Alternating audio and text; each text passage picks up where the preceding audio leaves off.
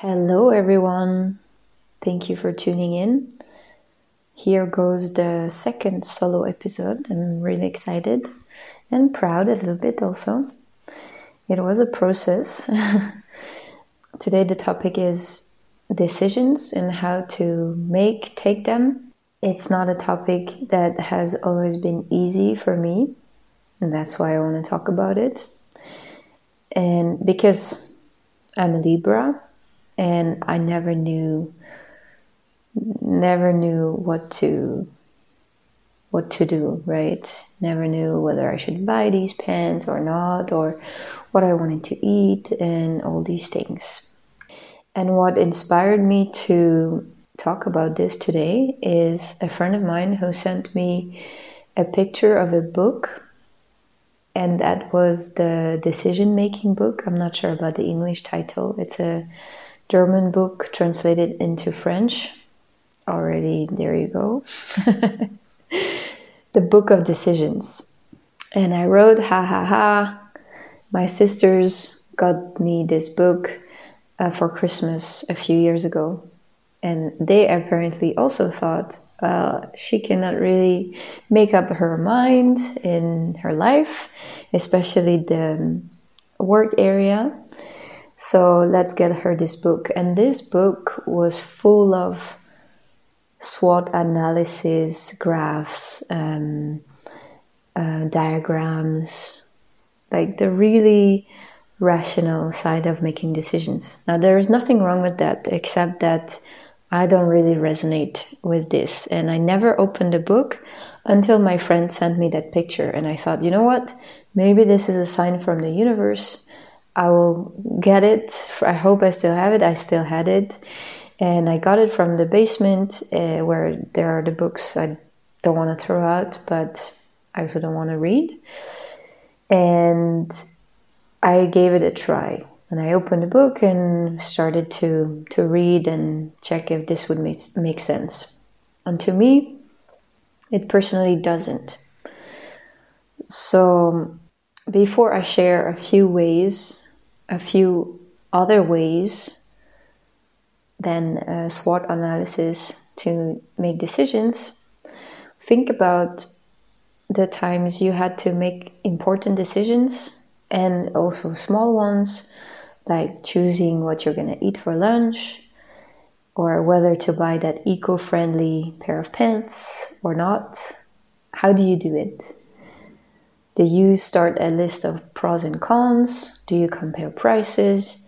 Do you ask all your friends what they think about it, or what they would do, or what they are gonna do, what they are gonna eat for lunch?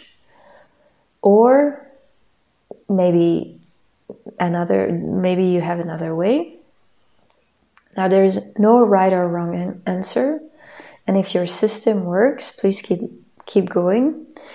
But if you are a Libra like me, and if making decisions is not your strength, or if diagrams don't work for you, maybe what follows could help you. So, in my opinion, especially these days, we need to come into the body if we haven't started to do so yet. To feel more our emotions, understand ourselves better, and also make decisions that comes from another place than something that's outside of us. Our intuition, for example, or that comes just from our mind. And I will, in another episode, probably talk about understanding also the aches and pains of the body, but for now I will stick to one topic. So if you haven't started already, I invite you to tune into your body. Next time you need to make a decision, to pay attention what the body is telling you. And if you don't feel anything or don't notice anything at the beginning, it's totally normal. It's a practice like everything else. I remember listening to Marie Forleo a few years ago, and she was saying, notice if your body feels expansive or contracted when you need to make a choice. And I didn't necessarily feel it in my body. I didn't really, it didn't resonate so much. So also we all feel or see things differently. So if that doesn't resonate, you don't have to, if that doesn't resonate, it's okay. It's just an example. And it's an example to say that it's a practice, really, to notice what is happening. And it's really fun when you start observing. It's like a game. You can see it like a game, not something you have to do, but curiosity about how things show up. For example, maybe you notice you have shivers in your body or goosebumps, or you feel some things in your stomach, or like Marie Forleo said, expansion, contraction.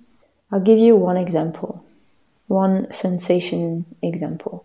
A few weeks ago, I was talking to a potential client, and she didn't want or couldn't, or let's say didn't want to pay my actual rates. She wanted to give me half.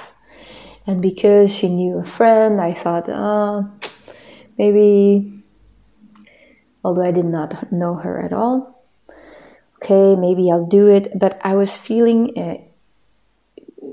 a strong twist in my stomach.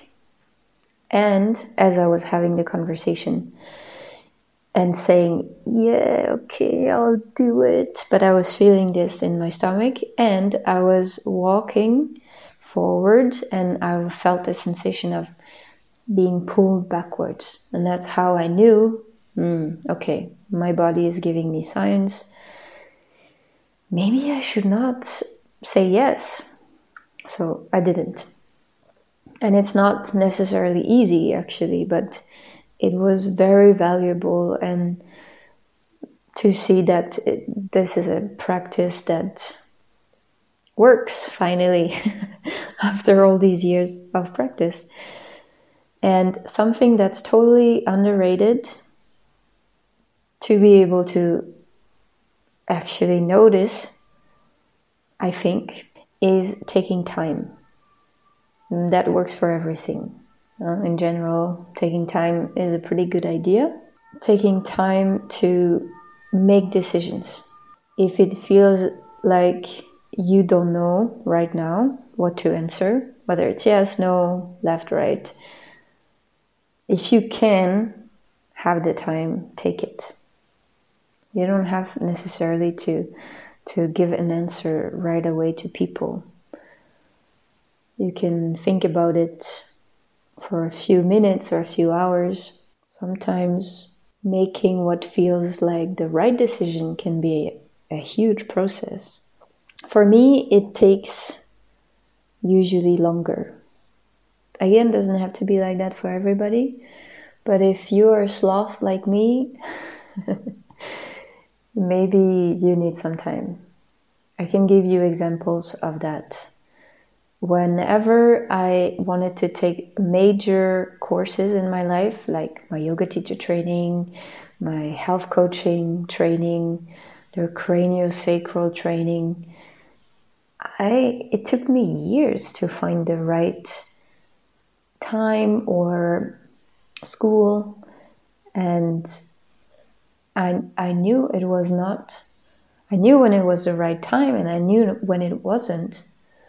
And of course, I felt rushed. We always feel in a rush anyway to do everything. But actually, I had nothing to. I didn't have to. It could wait. Didn't have to be a yoga teacher right away, or I didn't have to find the same answer for anything else. So anytime I wanted to actually register for something would pop up and I couldn't. So I waited. And now, on the other hand, when Bianca and I visited our office overlooking the Rhine, we both instantly knew that it was the right decision. We felt it I don't know where we felt it even, but we felt very excited. It was a no-brainer. We knew. We didn't need to sleep over it. We just needed to drink a coffee over it and went back and signed the contract. So maybe you have similar experiences. Sometimes you knew instantly, and sometimes it was a huge process. And in both cases, do you remember how you felt? You can maybe pause and you can journal about it if you want, or continue listening. But I think those moments are very valuable, or to notice that every big life decision was taken in a certain way. Last but not least, it's a huge one. Do you make decisions based on fear or love? Let me explain. Do you choose to do something in particular because you feel really drawn towards it? You feel inspired? You really want to do that thing? Or you choose to avoid something that might happen in the future? For example, trigger warning. Do you invest in crypto or anything else because you're scared that some system is going to collapse and also everybody is telling you to do so?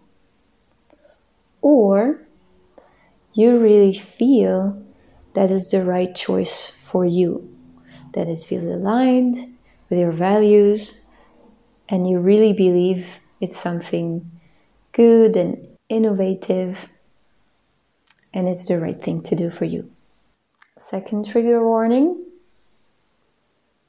The same goes with your time. Do you invest your time into something driven by fear, or because it's totally your jam and you couldn't imagine spending your time doing anything else, or with anybody else, or anywhere else? It works for everything. So you can pause again if you want and reflect on that. Fear or love. I'll recap at the end. No, actually, I have one last point that follows a bit the first solo session I did about how to make your life easier. Sometimes when you really don't know which way to go, when you don't feel anything in your body, you really don't know what to do, you can give up your dilemma to something higher. You can call it universe, source, whatever resonates. They will take care of it, and you don't need to worry about it at all. My coach, one of my coaches, often says, we think it's either option A or B, but there are so many more letters in the alphabet, and we're not even aware they exist. We cannot see it. So by giving it up, you open yourself for option C or D or all the letters, right, to Z. And chances are, and I can talk by experience, that it will usually be one option that is more aligned for you. The one option that's going to be the result of you giving up your problem will be more aligned. So win-win. Maybe win-win-win even. So to sum up, I became very professional to do a summary at the end of what I've thought. So tune into your body for little decisions in your everyday life, like food choices, shopping. Observe what happens in your body. And if nothing happens, remember it's a practice, it's all good. But it's really amazing once you know how to do this. It feels amazing. So it's worth it. Number 2, observe how the body guides you. Is it by feeling, sensations, or hearing things, or seeing with your inner eyes? Third point, maybe your decision needs time, and it's fine. Allow yourself to take it. Fourth, ask yourself, do I choose based on fear or love? And it could be a tricky one actually to realize, but you can just start by asking yourself.